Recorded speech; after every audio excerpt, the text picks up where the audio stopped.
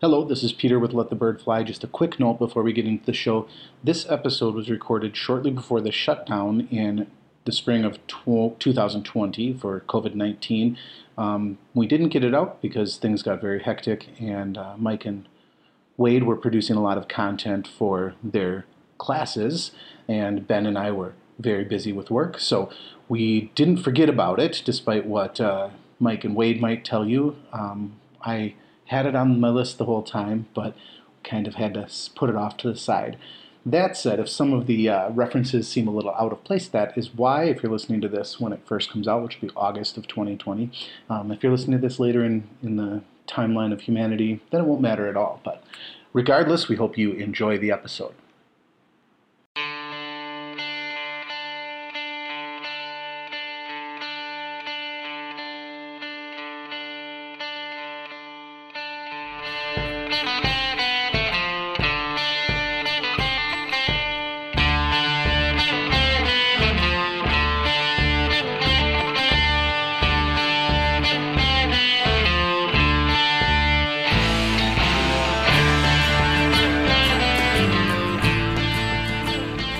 Hello and welcome to Let the Bird Fly, a podcast about living freely in a world given back to us. We are here in our studio, which is a former office, I guess, at the college, in the esteemed company of the many memes on the wall and the paintings that Mike's students have done, the lovely art. And we are going to be humanities focused today. This is 2 in a row that have been humanities focused. We just had Dr. Andrew Schmiege on. We were talking some Don Quixote. We were talking, what do you call them, Moriscos? Mm-hmm. Moriscos and stuff like that. And we're going to be staying early modern it'd still be, yeah? Yeah. We're going to be staying early modern, and now we're going to be in England, not in Spain. And we're going to talk some John Milton today. Now, we have a very, a guest we've worked very hard to get on the podcast, and we finally, Mike, I don't know how Mike managed it. We've managed to get her to come on and talk about something she's done a fair amount of work with as far as research and teaching. And let's let her briefly you can just tell us your name and then we'll make the connections. Okay. Yes, Amy Hermanson. And to be clear, y'all asked me once to come on, and then there was a lot of rumor and insinuation preceding the question. I think we assume that one of our podcast co-hosts, who's not been very active lately. Who's that? Have been working on you. Yeah, do you know a Peter Hermanson? Is there any relation? Oh, he's a nice guy. I haven't seen him for a while. He's a nice guy. No, just kidding. Yeah. So Peter is not with us. He and Ben keep doing this job thing. It sounds terribly oppressive. They have to work set hours, it seems like. That's what he keeps telling me. They can't just take off to record. It sounds unpleasant. But Amy is a English professor here at the college, and has done a lot of work that I think is very interesting, and we're very excited to talk about it. You haven't, just so we know, you haven't banned Peter from coming on the podcast, have you? I'll just go on the record again here. In a more public venue, I've actually been encouraging it. I think he needs an outlet. Well, I think it would be good for him. If he's sick of one of the two of us, if that's the reason he's not been on, who would you guess it is out of the? Be honest. We can get rid of Wade. I mean, that's not a problem. I don't. I think that he is worried that he'll mess up your schedule. Because, the oppressive work thing seems like a reality for him. We're willing to be accommodating. And you all record a bunch during the day, and we're only doing that because we know he and Ben aren't coming. And we've got some topics, and Amy, you heard some of them before that we really would need Ben for. And then specifically, some of the government ones would be good to have Peter. He'd liven up that discussion, that's for sure. It's becoming less libertarian in this office day by day. Yeah. Well, that'll be the take-home. I'll tell him. He was picking up a lot of hours. Less libertarian there. Yeah. He'll show up. Yeah, I thought maybe he was picking up a lot of hours as Dr. Keene's privatized police force still. Assuming in Ravenswood, I think Wauwatosa. Carrie is like the fire department for Peter, and then Peter is the contract out. Yeah, that's all we've got. Yeah. But we're here to talk about John Milton, and I'd just like to say we have a chalkboard with all these ideas, and We have ideas that we never cross off. We finally get to cross off. Milton's down in the Well, lower there's some left. that should be crossed off because I think actually so. wanted to write one on the board today, and there was no room. Right? This is one of the rumors that I had heard that I was on the board. Yep. And but- so we get to cross one off or erase it. That's very nice. I also noticed that Mike spelled Ablings wrong. How do you spell it? Isn't it EBE? I don't know. You wrote it like Eblings. Is it EBE? I'm pretty sure. Yeah. We should maybe have them on. So they can correct that. That's another elusive faculty member that I'm just going to throw it out there. Have you asked them? I did. I okay. almost even I said, when would you like to come on? I'm almost tempted just to be like, oh, by the way, you're on Tuesday. What if we could just get in their office and they We won't come back leave, from class and we're sitting there and we won't leave until you and record. we're set up with the head. I've even teased her. I said on our episode that, as far as I'm concerned, when we run out of oil, it's not going to be a big deal because Jesus will put oil back in there. Oh, that's a good tease. And I said, unless we have an environmental scientist that I know that can come on and correct me, I'm going to go with that. Well, and you know what I'm afraid of is Dr. Abeling did issues, etc. So I'm wondering if it's just we're not big enough for her. That could be. We're beneath her. That could be. And she's too nice to say it. Right. That could be. All right. Well, we should move on because last time we had a very long intro, and I think we wish we would add more Whose time fault at was the end. that? That was your fault. So I'm going to read the disclaimer, and then we're going to come back. Well, you always forget what network are we a part of, Mike? We're part of the 1517 podcast network. Please go visit them, 1517.org, I think, right? Yep. Great We've got publishing some very stuff. good new books coming out. One that I think you'll be interested in on apologetics and Paul. Yep, I already got it. I already read it. And then the book on devotion on James. Yep, have not read that, but got it. Hopefully be talking about those soon. And our Wells friend, Stephen Crucial. Kushel, or Kushel? Kushel, you're right, with an R, Kushel. He is... I just got that in the mail the other day. So did I. So, and... Wait, they sent you copies too? yeah, thanks. Jeez. So,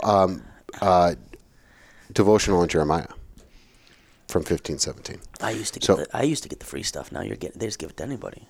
Yeah, and I'm happy for that. So lots of podcasts there, but make sure you come back to ours. Also, apologetics course in summer 2020.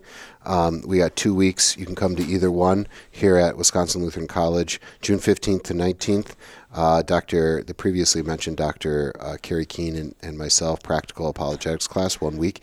And then bringing in Pastor Luke Thompson from St. Paul's in Ottawa, Ontario, and he's going to talk postmodernism. And so anybody interested, lady, pastor, campus pastor, teacher, I think you would enjoy a week with us, I think. Can teachers go?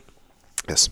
All right. So we're going to go do this disclaimer right now. The show doesn't speak for our churches, our church bodies, or our employers. To be honest, much of the time, it probably doesn't You speak just for ran us. over the ellipses there, by the We way. will be thinking out loud a lot. So approach what what you hear with a healthy skepticism, because, well, as a responsible resident of planet Earth, that's probably what you should generally do with almost everything. If you find yourself getting too worked up, tune out, look around, and realize you were just listening to a podcast. That's right, a podcast. So go live free, friends, and don't let us get in the way.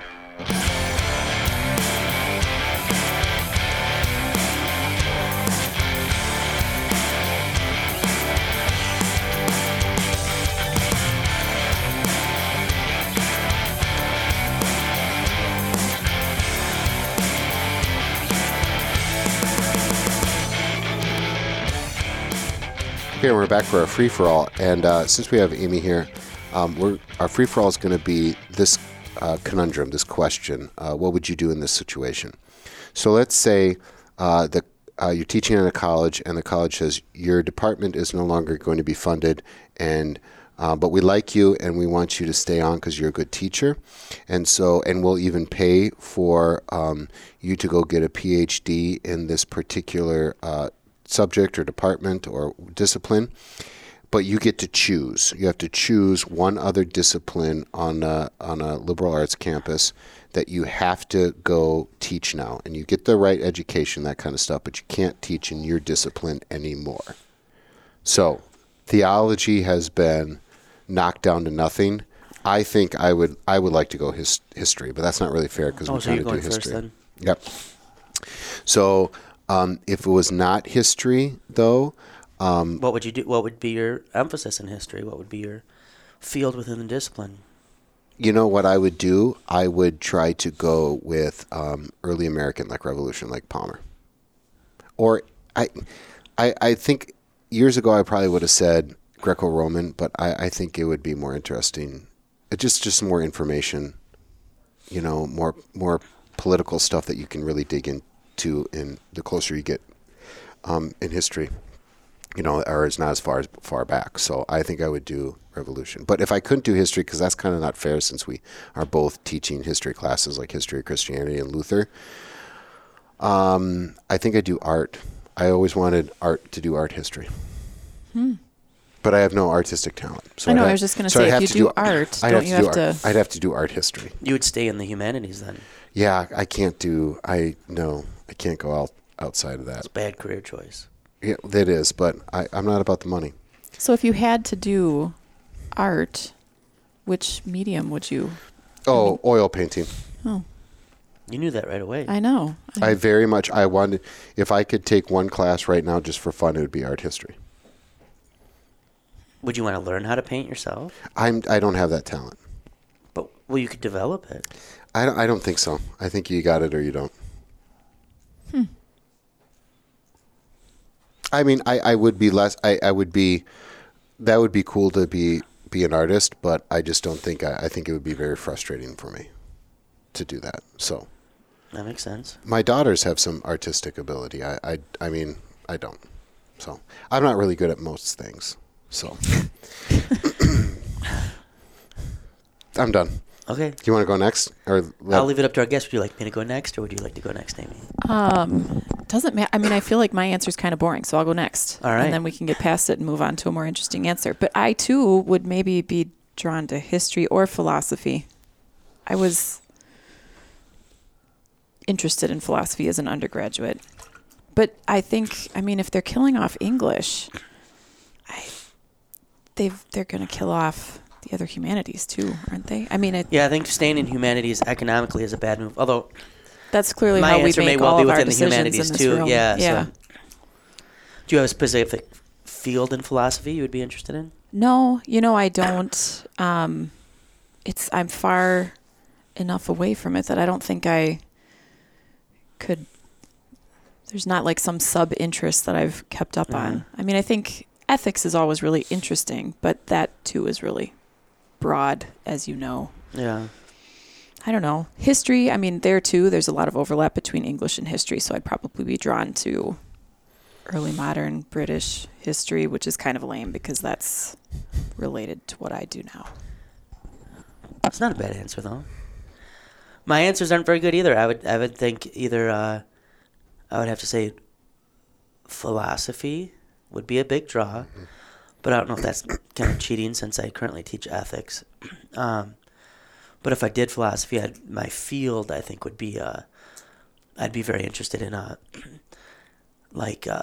ancient Greco-Latin philosophies of life, like Stoicism, Epicureanism. Oh, that's a good one. Stuff like that, yeah. Political science, maybe, would be an interesting one. That would be interesting.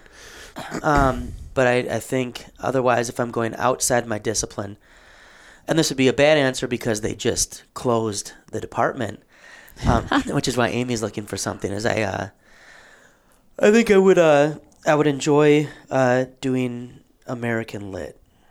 Would be an interest, specifically 20th century. Yeah, I was going to ask which period, because yeah. So it's interesting because American history I'm not really interested in, but American Lit I do dig. So I would. But that, once again, we're all still... See, this is the problem with the humanities. Let's go around then and say, now you got to do STEM. I'll start. Boy. I think I would go neuroscience, because that's kind of a new frontier, but it's also... That's where you're going to connect most to morality, ethics, the soul, all those kinds of stuff, so you could balance that out a little bit. So you got to choose something from the other side, and it can't be PE. I was actually drawn to that as a possibility. So I'm gonna go with neuroscience. I think maybe psych. Yeah, there you go. Oh, that's a very good answer. Yeah, but probably, some of the same questions, I think, with neuroscience about how we are, Yeah. Who we are and how we act. Yeah. Wade, can I answer for you? You can guess. I think I could picture you going down some rabbit holes in like chemistry or biology, like in your basement, like cooking something up that you're not supposed to be cooking up. No, physics. Because it's still kind of humanities. Yeah, you're right. Yeah. So I think I would go with physics. Very good. I thought you were imagining him cooking up like a Frankenstein. That's sort what of. something like that, or like I was Finding never the good at origins science of classes life. and like Neither where was you I. had to do experiments. I always liked the science classes, like the classes, but I always hated the labs. Usually because you had to work with other people, which is something I don't particularly usually enjoy. But just I just don't think well for labs. Like I'm not detail enough oriented. I'm like, okay, well, just pour the stuff in, and I'm not like like you need to measure it or Yeah. it blows up. Yeah. So I go physics. All right. Very good answers. All right. Should we move on? Notice I essentially stayed within trivium and quadrivium. You did.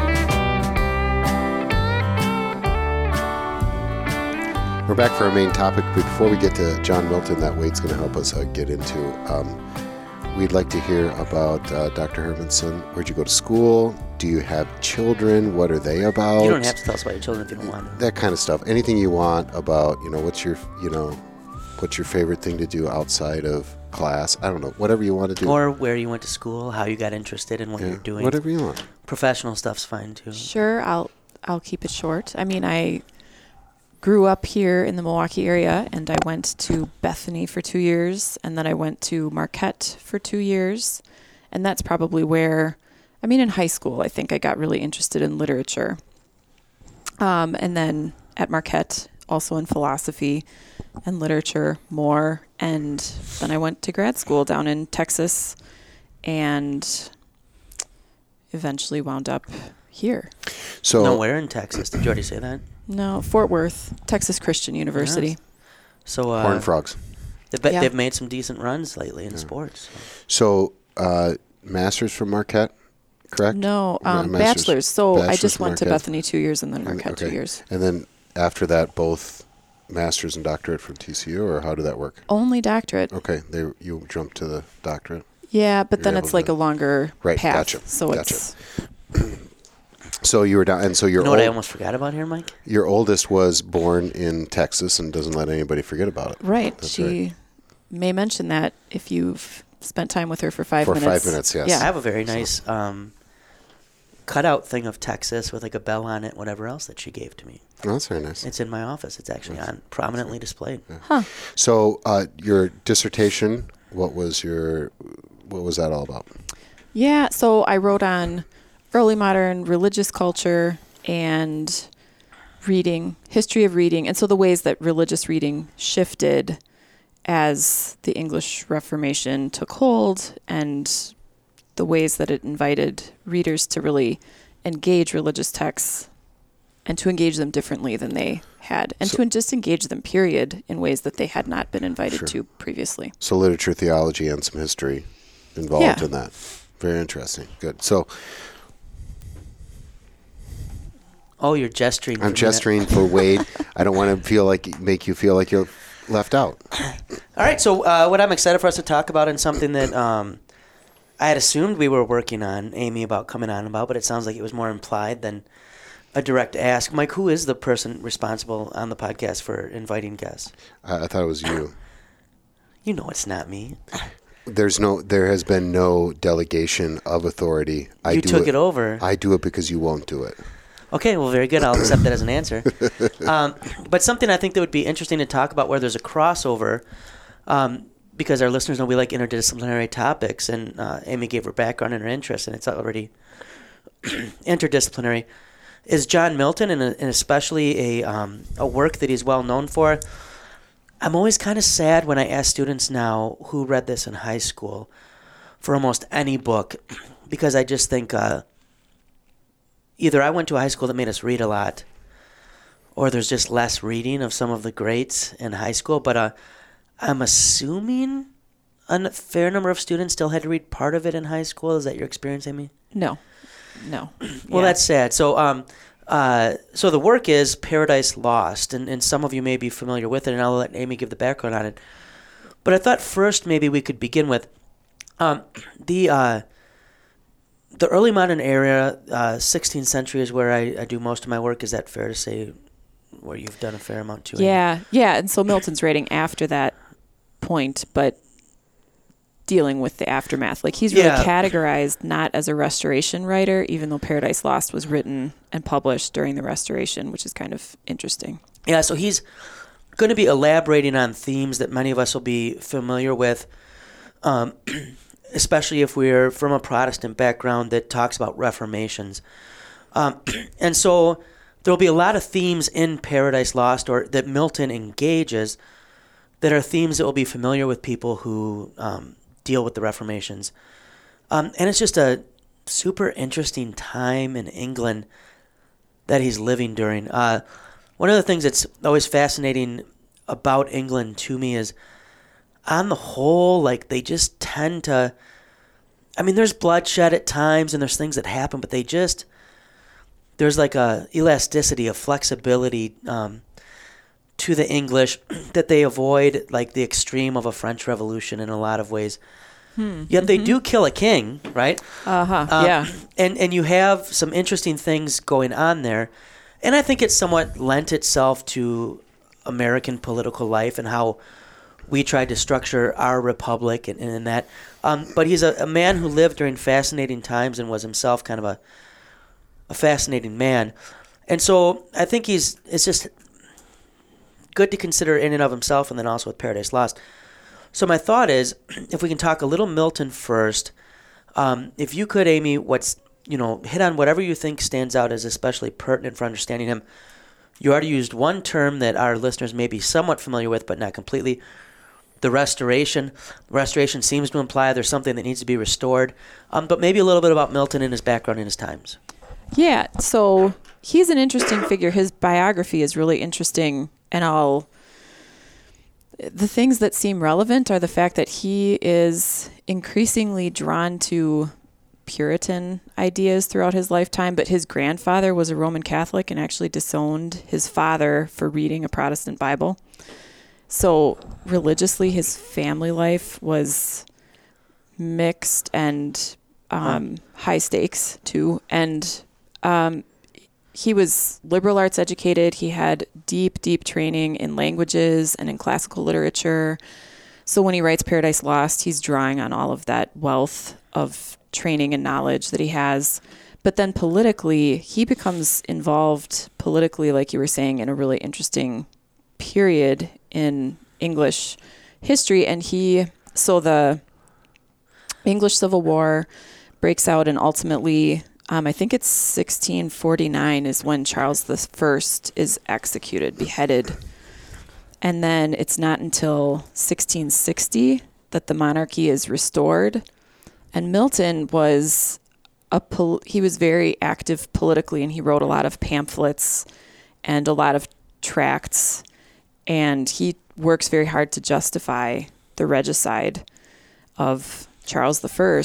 And he's really disappointed when the monarchy is restored. And there are a lot of people who were active in the Commonwealth who weren't necessarily that disappointed when the monarchy was restored, because the Commonwealth had its own problems. I mean, there was a lot of instability in the interregnum, the period between Charles I and Charles II. But Milton... maybe just briefly, first, Mike, please write down as a free-for-all idea, what book would you disown your kid for reading? Oh, yeah, good one. That would be a really good one. Secondly, in Amy or Mike or whoever wants to jump in, we mentioned that a monarchy is ended, a king is killed. And in 2020 America, we kind of maybe hear that and go, okay, it was a transition point. You have, who's the Duke and Duchess who which one of Diane's boys are? They're starting like a company, and they the Megxit. Harry and the Meghan, right? Yeah. You hear about that, and Americans are like, yeah, we sent an American over, and we're breaking up the royal family. But the idea of a monarchy was more than just that a king is in charge, right? There's religious, political, cultural things all wrapped up in this. Some of you from history class may remember talking about the divine right of kings. How society is structured is a reflection of religion and politics, right? Often mirror each other in these ways. What if you can just unpack a little bit, Amy, and go wherever you want, or if it's a bad question, don't. What does it mean that they've gotten rid of the king, and why the appeal of the restoration? Or just if we unpack for people today who might not understand how big an issue this was, why was this so critical? Yeah, I mean, I guess so. Since I am more familiar with the 16th century, that's kind of where I go as the origins to this moment when a king is killed. And the fact that, as you were saying, so religious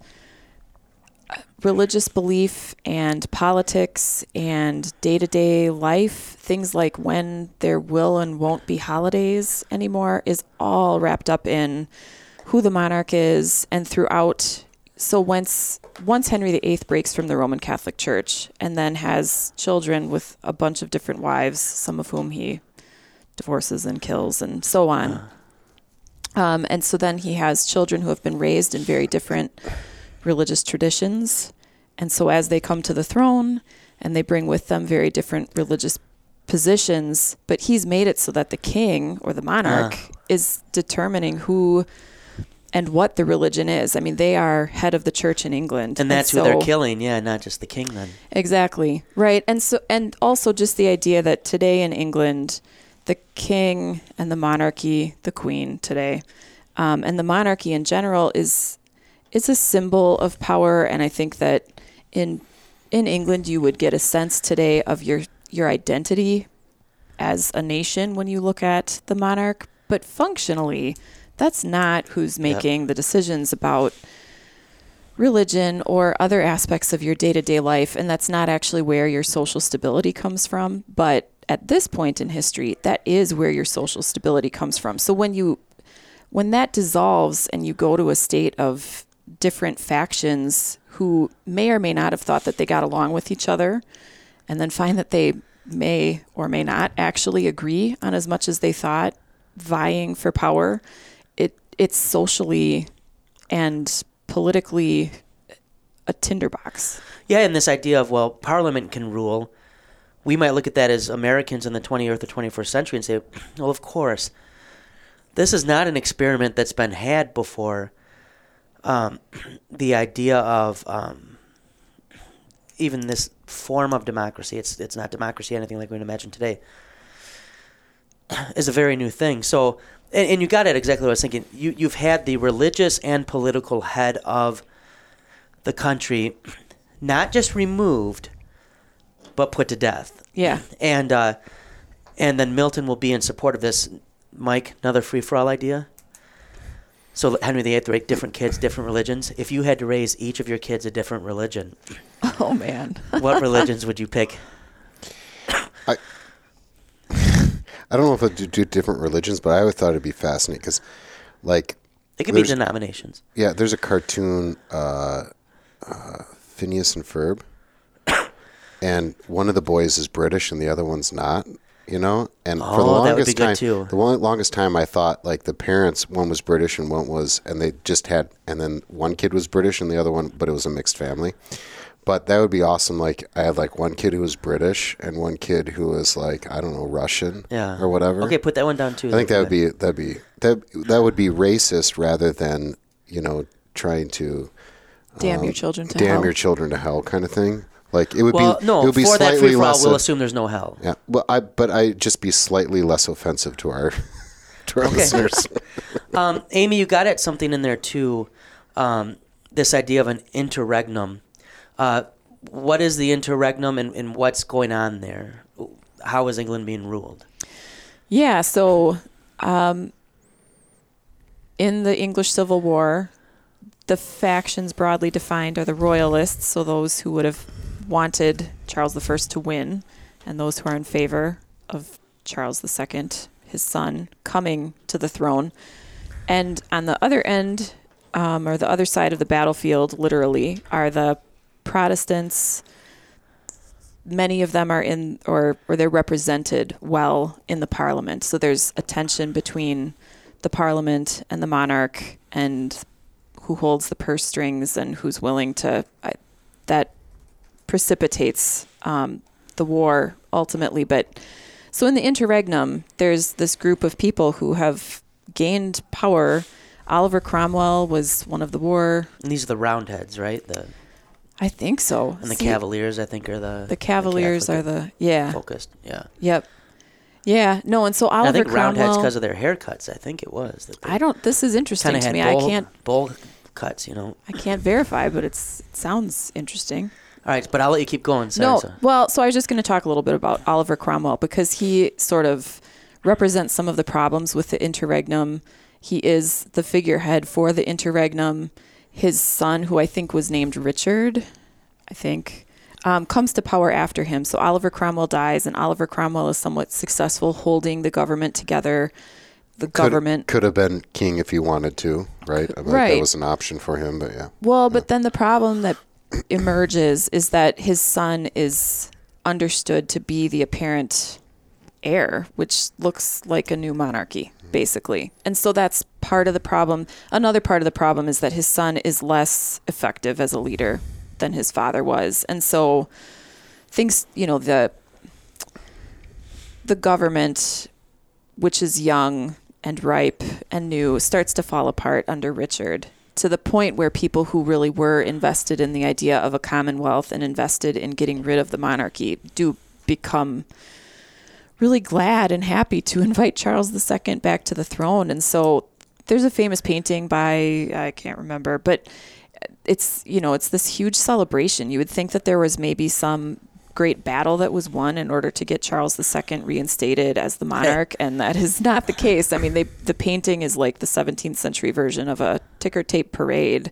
Everyone is celebrating and just relieved, I think, because there was such instability. I mean, I think in general, I don't know, as the historian, you can correct me if you don't think this holds, but in general, it seems like there is sort of this settling or relief, or let's just mellow out and accept some things that we weren't ready to accept after a period of civil war in particular. I mean, you see it, French Revolution and then Napoleon, you see it. Yeah. Even in America, we win, but then there's people who are willing to make Washington king.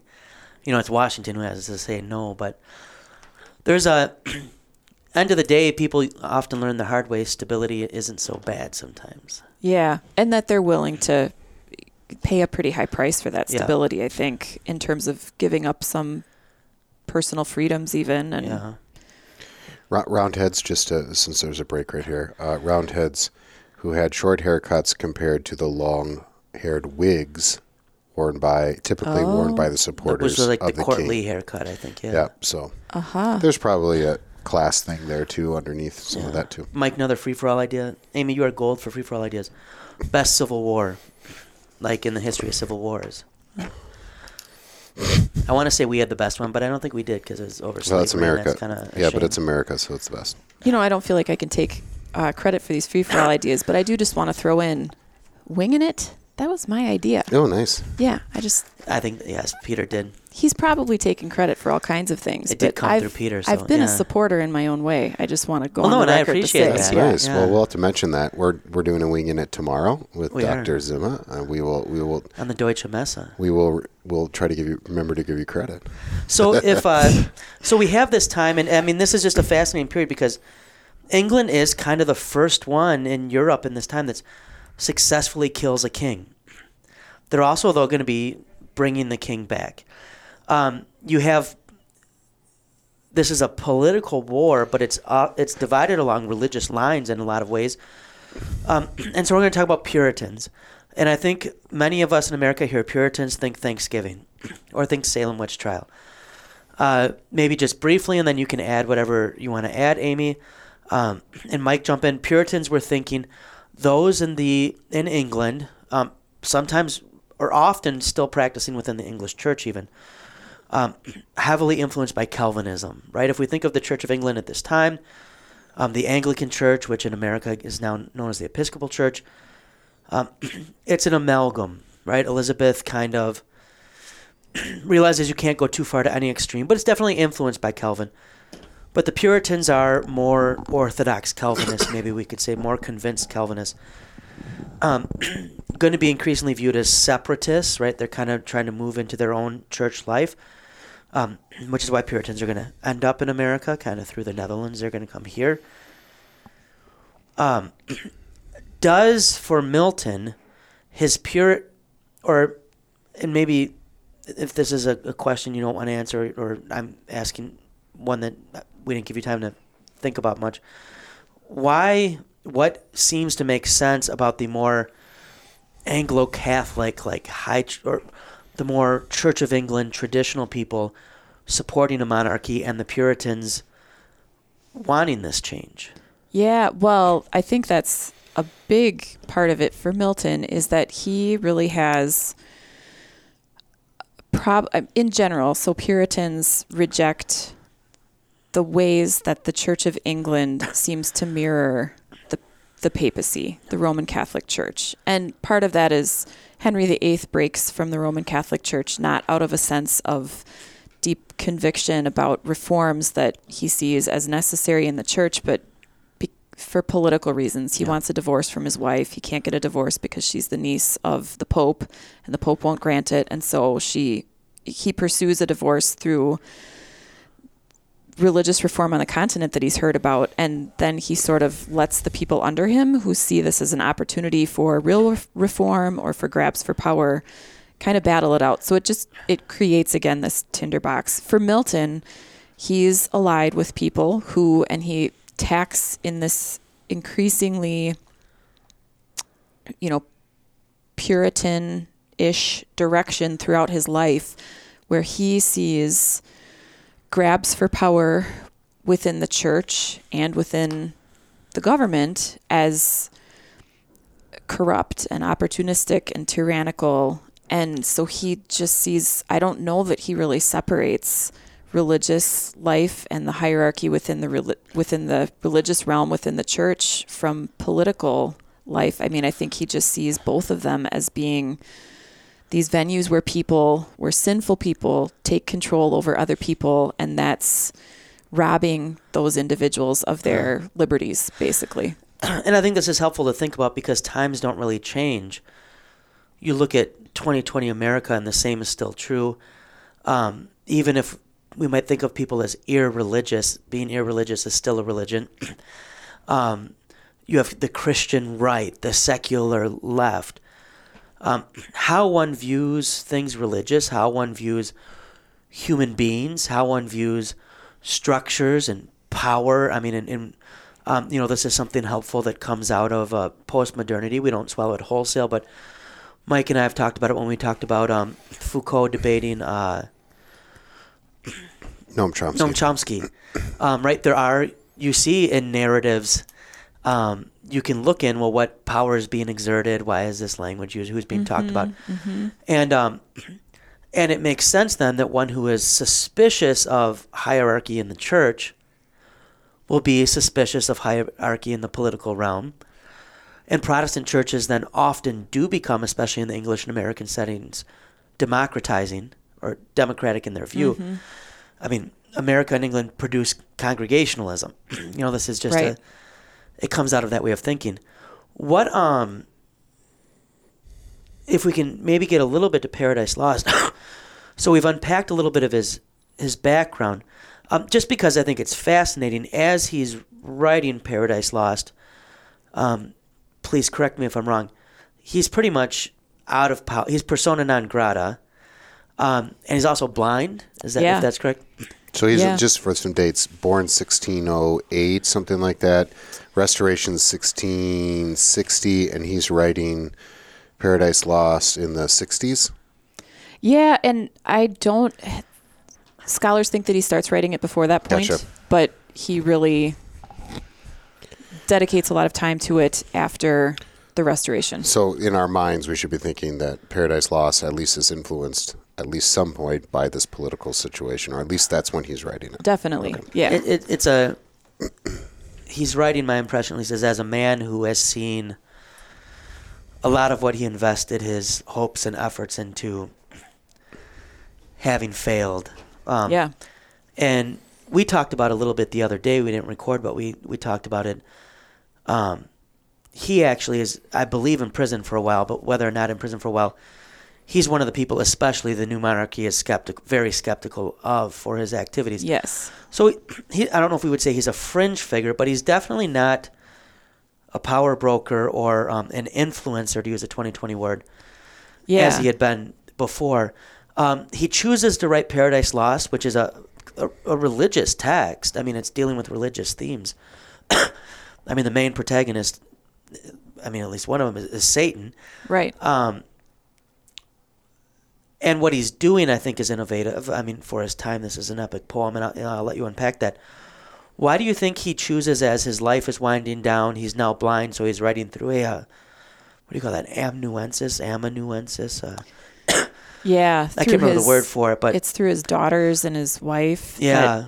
The way he describes, we just have a few passages where he describes his writing style or his process, and it's as though he dreams it, and it's incredible when you look at his writing to imagine someone who is blind, who cannot sit and look at and scratch off and revise in the same way that we could a piece of writing, that he accomplishes what he does. I mean, in poetic form, yeah, especially. I mean, yeah. You would think with prose, okay, maybe. Why do you think he goes then at this point in life to a religious theme for Paradise Lost and to the medium, I guess, the form, writing an epic poem? What do you think lands him there? Yeah, so there's evidence from early in his life that he thought that he had a calling to be the great English poet. And in some ways, he accomplishes that. I mean, he writes what is considered the great English epic, and he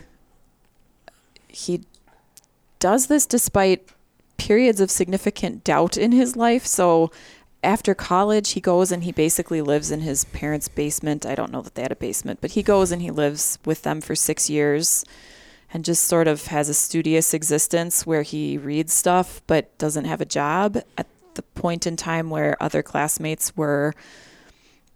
He had trained to be a minister, but then he doesn't go into the ministry, which is probably good because he's like heretic among heretics. He doesn't have consistent religious views, not just with the Church of England, but you can't find a handful of people. He's not an Orthodox Calvinist even, yeah. Yeah, you can't find a group of people that share his views on everything. He interrogates everything very thoroughly himself, but the conclusions that he reaches aren't in line with any single community of Christians.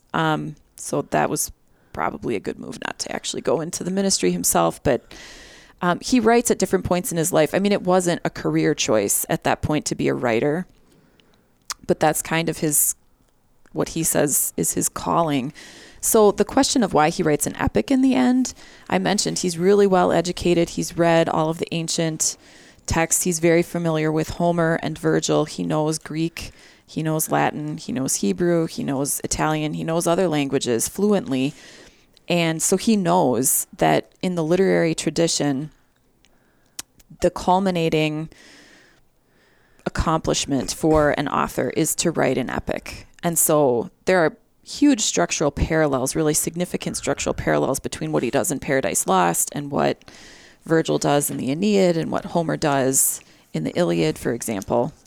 I mean, I think that's why he makes the choice. Do you think he chooses religion as a focus partly because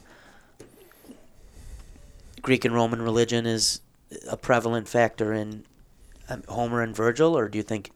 Yeah, well, I think he's writing about something that he sees as so essential himself, but he also, I think he views England as this special cradle for Christianity. And he's not the first person to imagine that. I mean, Cranmer himself thinks right. England's going to unite Protestantism, yeah. Right. No, so for a while, he entertained writing this... America would never think that, thankfully. Right. Sorry. Of course not, right. No city on a hill here. Yeah. Yeah, but he writes, or he imagines himself writing the epic about King Arthur for a while, but then he doesn't. So your question about why choose this religious theme, I think, is interesting. I mean, I think he's so invested in the questions that he gets to ask through this particular theme. I mean, he asks some pretty deep questions that have a long history. Like, he's basically raising the question of the problem of evil. Yeah, and I guess part of the reason it's interesting to me is you look at Homer and you look at Virgil, and they're dealing with universal questions in a lot of ways too, but they're also dealing with them in a particularly Greek and Roman way, right? I mean, especially the Aeneid. Milton's, I guess it sounds like you're saying, is particularly English in how he gets there and how he views England. But his big question is a universal question, right? This problem of evil. Do you think he sees religion as allowing him to do that, or do you think it, or is there something particularly English about why he chooses religion and how he uses religion? I mean, I think both. I mean, I think religion allows him to ask, because the particular moment that he selects too, he goes back to the origins of the fall into sin. And so he's asking the question at the beginning of Paradise Lost. He says, "O Muse, help me justify the ways of God to men," is maybe the line that some people know if they know something about Milton.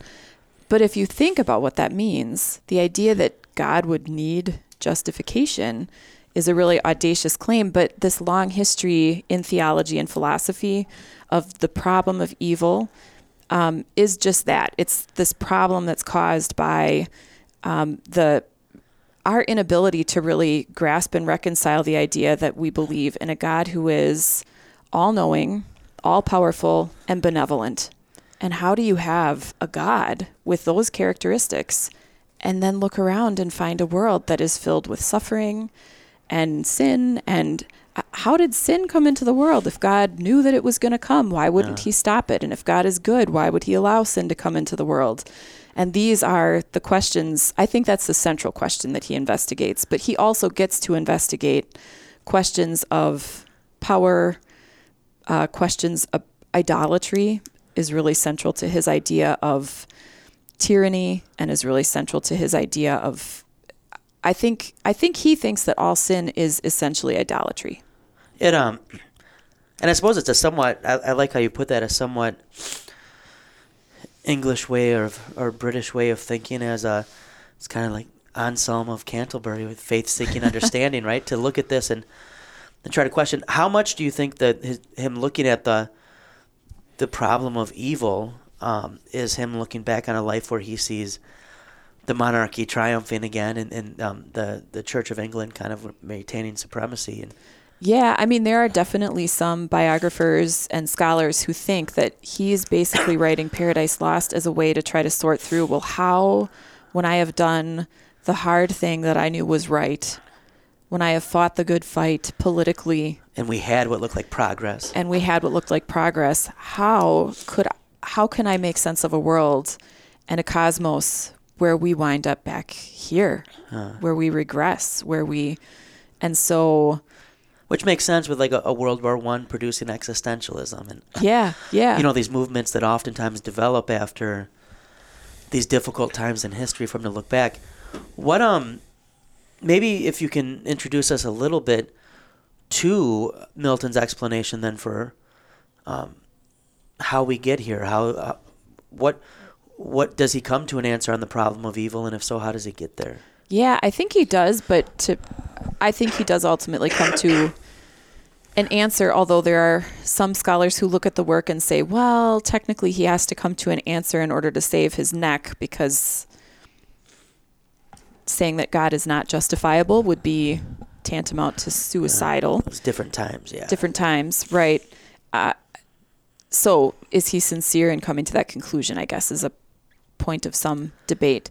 Ultimately, he does. I think before he does, though, what's striking in Paradise Lost is how thoroughly he makes a case against God, which, so he opens Paradise Lost by saying, help me justify the ways of God to men.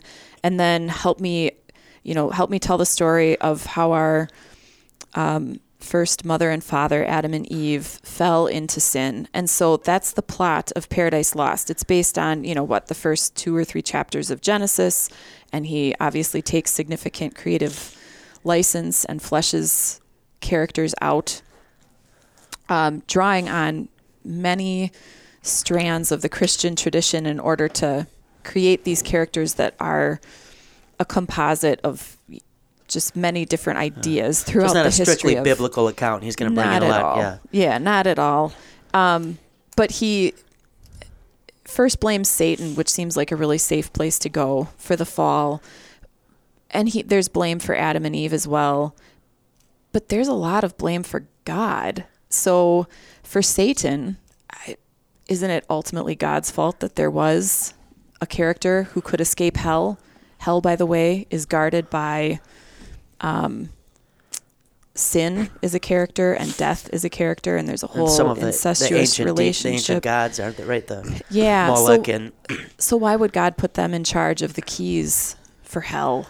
Well, that's how Satan can get out and make it to earth in order to assault. Doesn't Satan have to make an Aeneid-like journey through hell? Yeah, exactly. Just to get out. Yeah, okay. Yeah, exactly right. So he's Satan and the sun are the two sort of hero figures that are contrasted with one another in Paradise Lost. And so Satan really follows the model of the ancient hero type, and then the sun is the other hero, but he doesn't follow that pattern. So the sun is humble, for example, whereas the ancient, Satan, and then also in the Aeneid, you have the hero who is proud and bold, and that has to be the case in order for the hero to be successful in that context.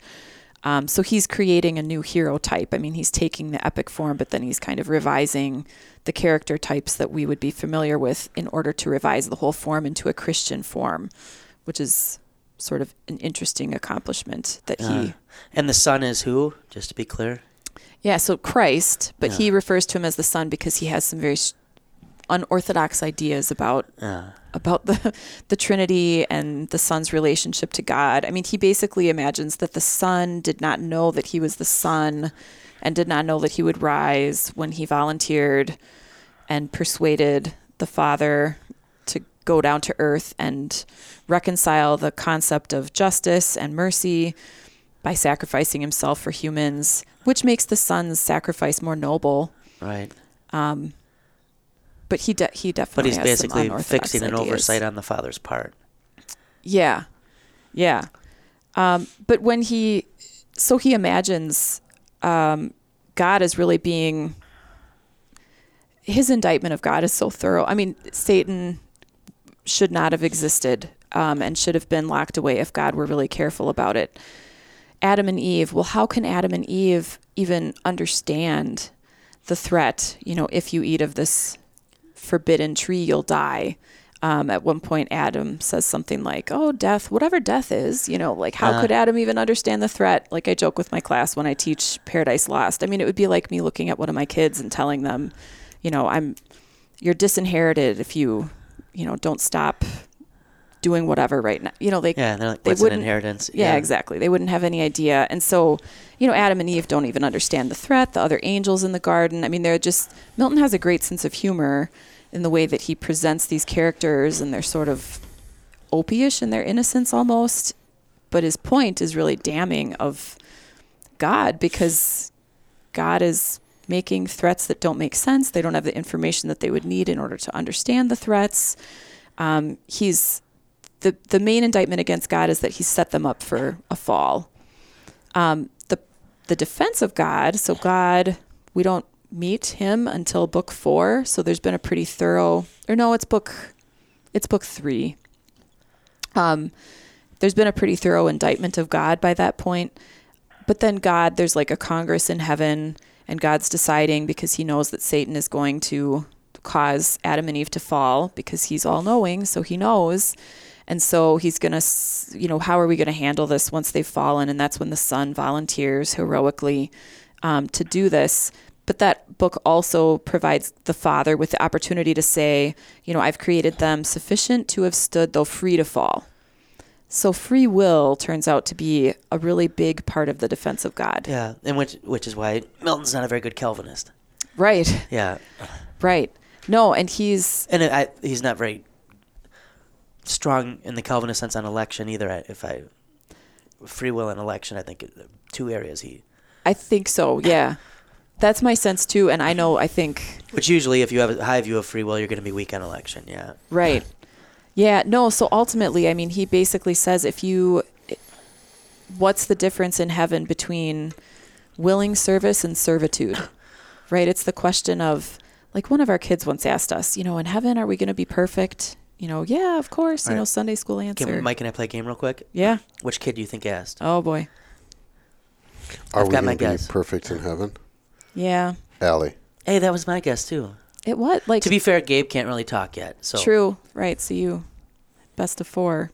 Allie asked good questions. She was a good Sunday school questioner, too. She does ask good questions. Yeah. No. And at first I thought I was just validating like the easy, hit this one out of the park, Yes, we will be perfect in heaven. And then she said, so does that mean we'll have to, like everything we do will always be perfect? And I said, well, yeah, I mean, that's my understanding. And she just said, oh, that sounds terrible, fail, like totally misread this situation, but her point was, if you can only be perfect, do you have free will, and aren't you just sort of imprisoned and constrained?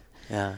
And I don't know how to answer that, but that's kind of, I mean, for Milton, part of his justification for God is, if God had created us so that we could not fall into sin, he would have to create us without any free will. It's not possible for us to have a truly free will if it were impossible for us to fall into sin. And here I think you can see a political connection as he's arguing against servitude under the monarchy. Yeah. Right? This theme of freedom and what freedom means. And I mean, in the Anglo-American sense, liberty is a free will thing, right? I'm able to follow and exert my will without coercion. And so, I mean, it makes a lot of sense that would play in. What, as he kind of wraps up Paradise Lost, so we've had God steps in and gives his explanation. What is the resolution that Milton reaches? Is it hopeful, not hopeful? Yeah, I mean, I think the other parts of his, the other main part of his resolution is the idea of Felix culpa, which is not new to Milton. The idea that the fall into sin actually allows for a deeper love than could be possible without a fall. So the sacrifice of the Son, we would never know how deep God's love for us is if he had never had opportunity or cause to send his only Son to die for our sins. And so that sacrifice, and then also by the end of Paradise Lost, so Adam and Eve fall into sin, which is a whole interesting thing, because the question of whether or not they're predisposed to sinning and at what point have they sinned, does sin exist in the mind or is it only in action, and what is the nature of their sin? It turns out that it's not, hunger or something. It's much deeper. It's rebellion against their own place within a hierarchy. I mean, in the end, Milton sort of says he creates an image of God's creation and a philosophy of God's creation that involves a hierarchy that is ordained by God, which is surprising because he's really rebelling against hierarchies in this and life Adam and Eve's so much. Fallen is almost heroic in a sense in that they're... Yeah, well, and they fall because they, so for Eve, she respects herself too much. She's like narcissistic as she comes onto the scene. She finds an image of herself when she's looking into a pond and really enjoys that person that she sees and would rather spend time with that person than Adam. And then, God sort of whispers in her ear, this is your mate. This is who you're supposed to be with.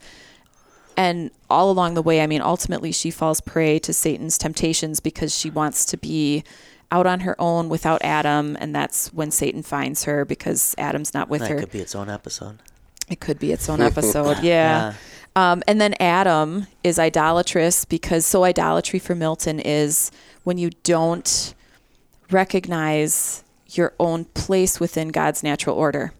And Adam's place within the order is that he is supposed to be above Eve, but he loves Eve so much. He loves her too much. And so he lets Eve do things that he shouldn't let her do, which is, again, interesting from our lens today. Yeah. And thinking about Milton's life. And Yeah. he wrote some tracts on divorce, for example, which are interesting to think about in the context of the way he portrays the relationship between Adam and Eve. But ultimately, Adam falls because he allows Eve to go off when he's been told by the angel that God sends, you're in charge here. You're not supposed, she's lovely and everything, but you're actually the one in charge. And he still lets her go off. And then when she comes back and says, I did this thing, and he decides to fall with her. I mean, there too, he's falling. It does kind of become a love story at that point. Yeah. It becomes a love story, He'd but rather it becomes die with Eve than. Yeah. But he'd rather die with Eve because he has a disproportionate sense of her. Right.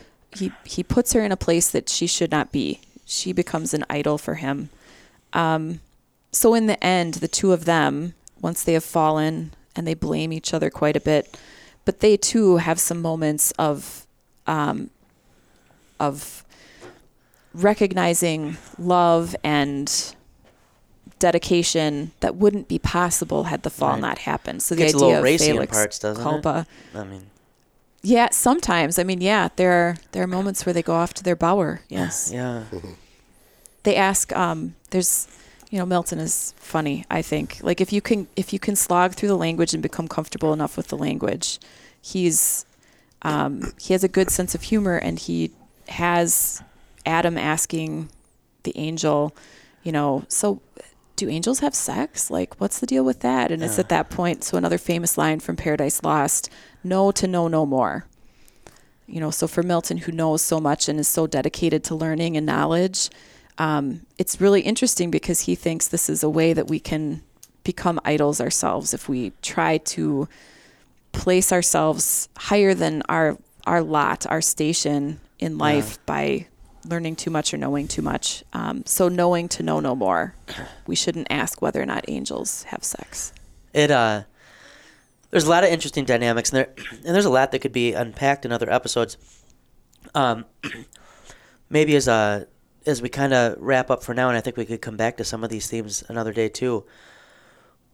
So you mentioned having your students read Paradise Lost, and they're reading a Paradise Lost at a Christian liberal arts college. At least we use all those terms still. What's the value? So even for listeners, in picking up or wrestling with Milton and Paradise Lost, what makes it an enduring book worthy of engagement still today in your view? How do you sell it to students, or you just assign it and say deal with it? Yeah.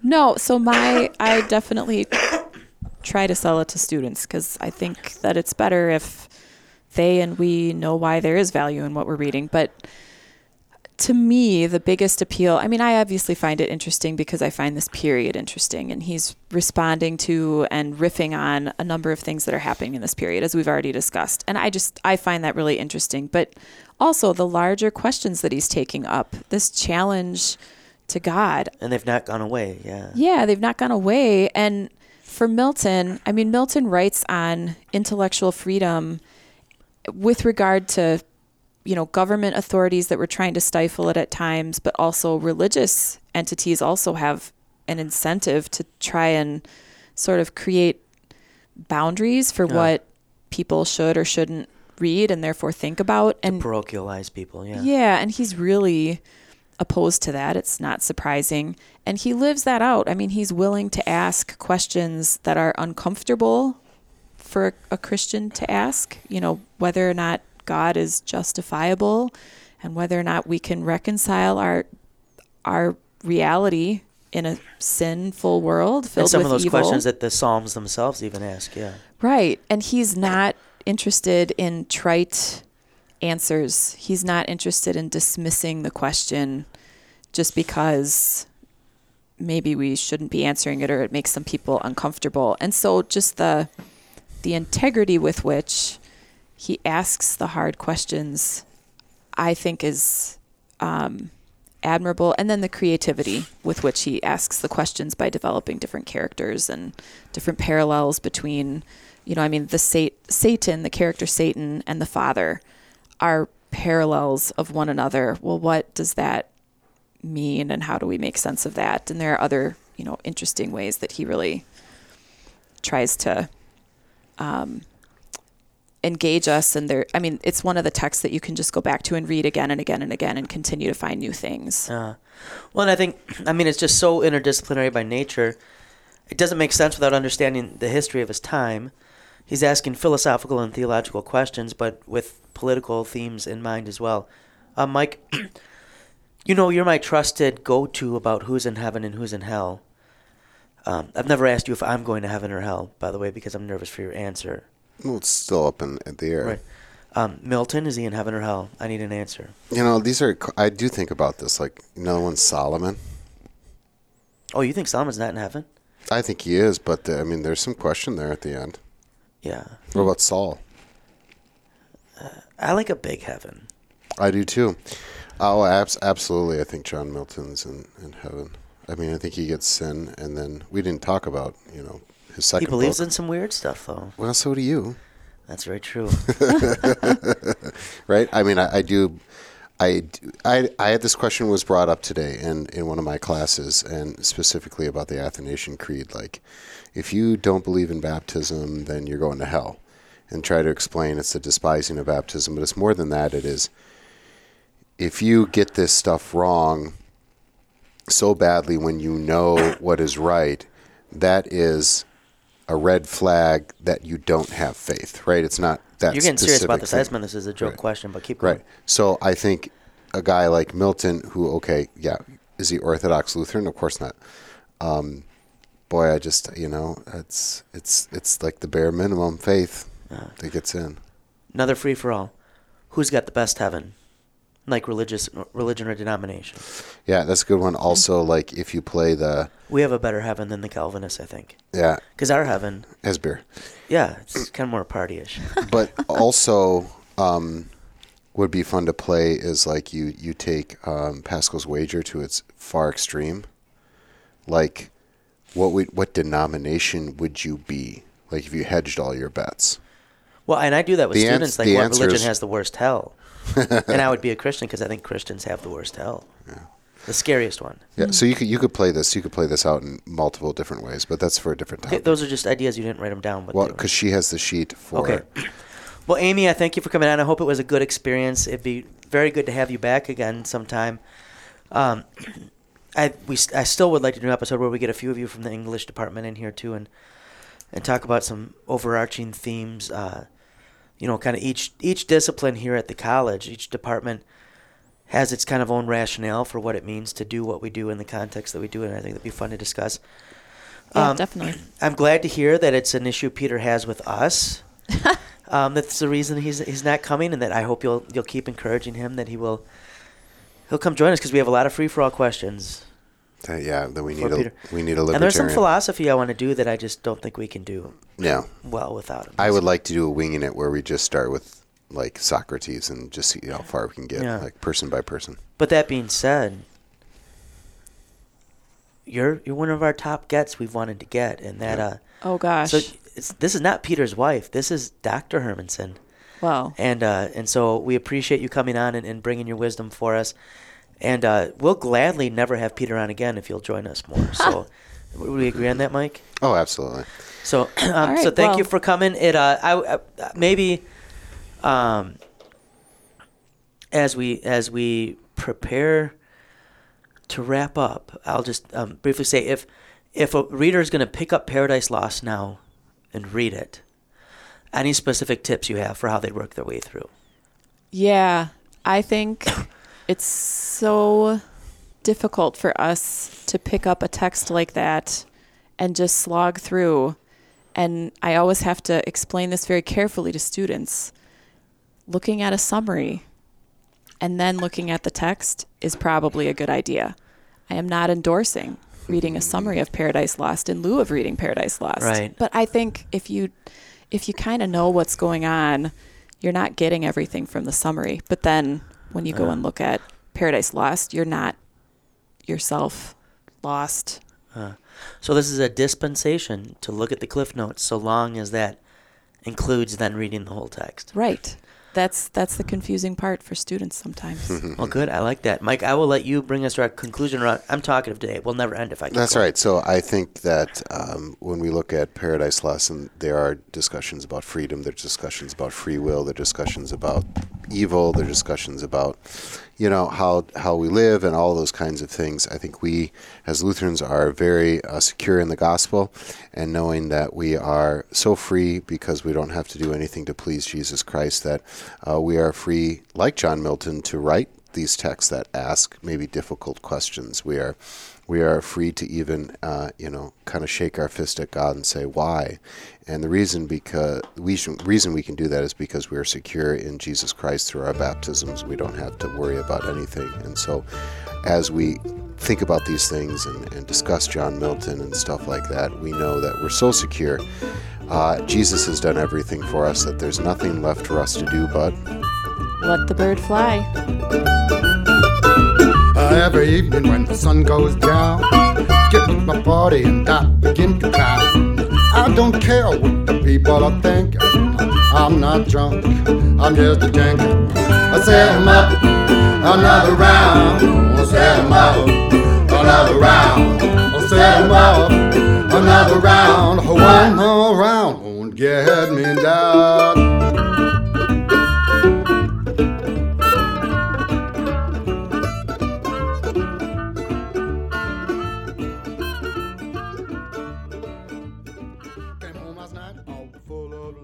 My babe began to fuss and I said, honey, I don't care what the people are thinking. I'm not drunk.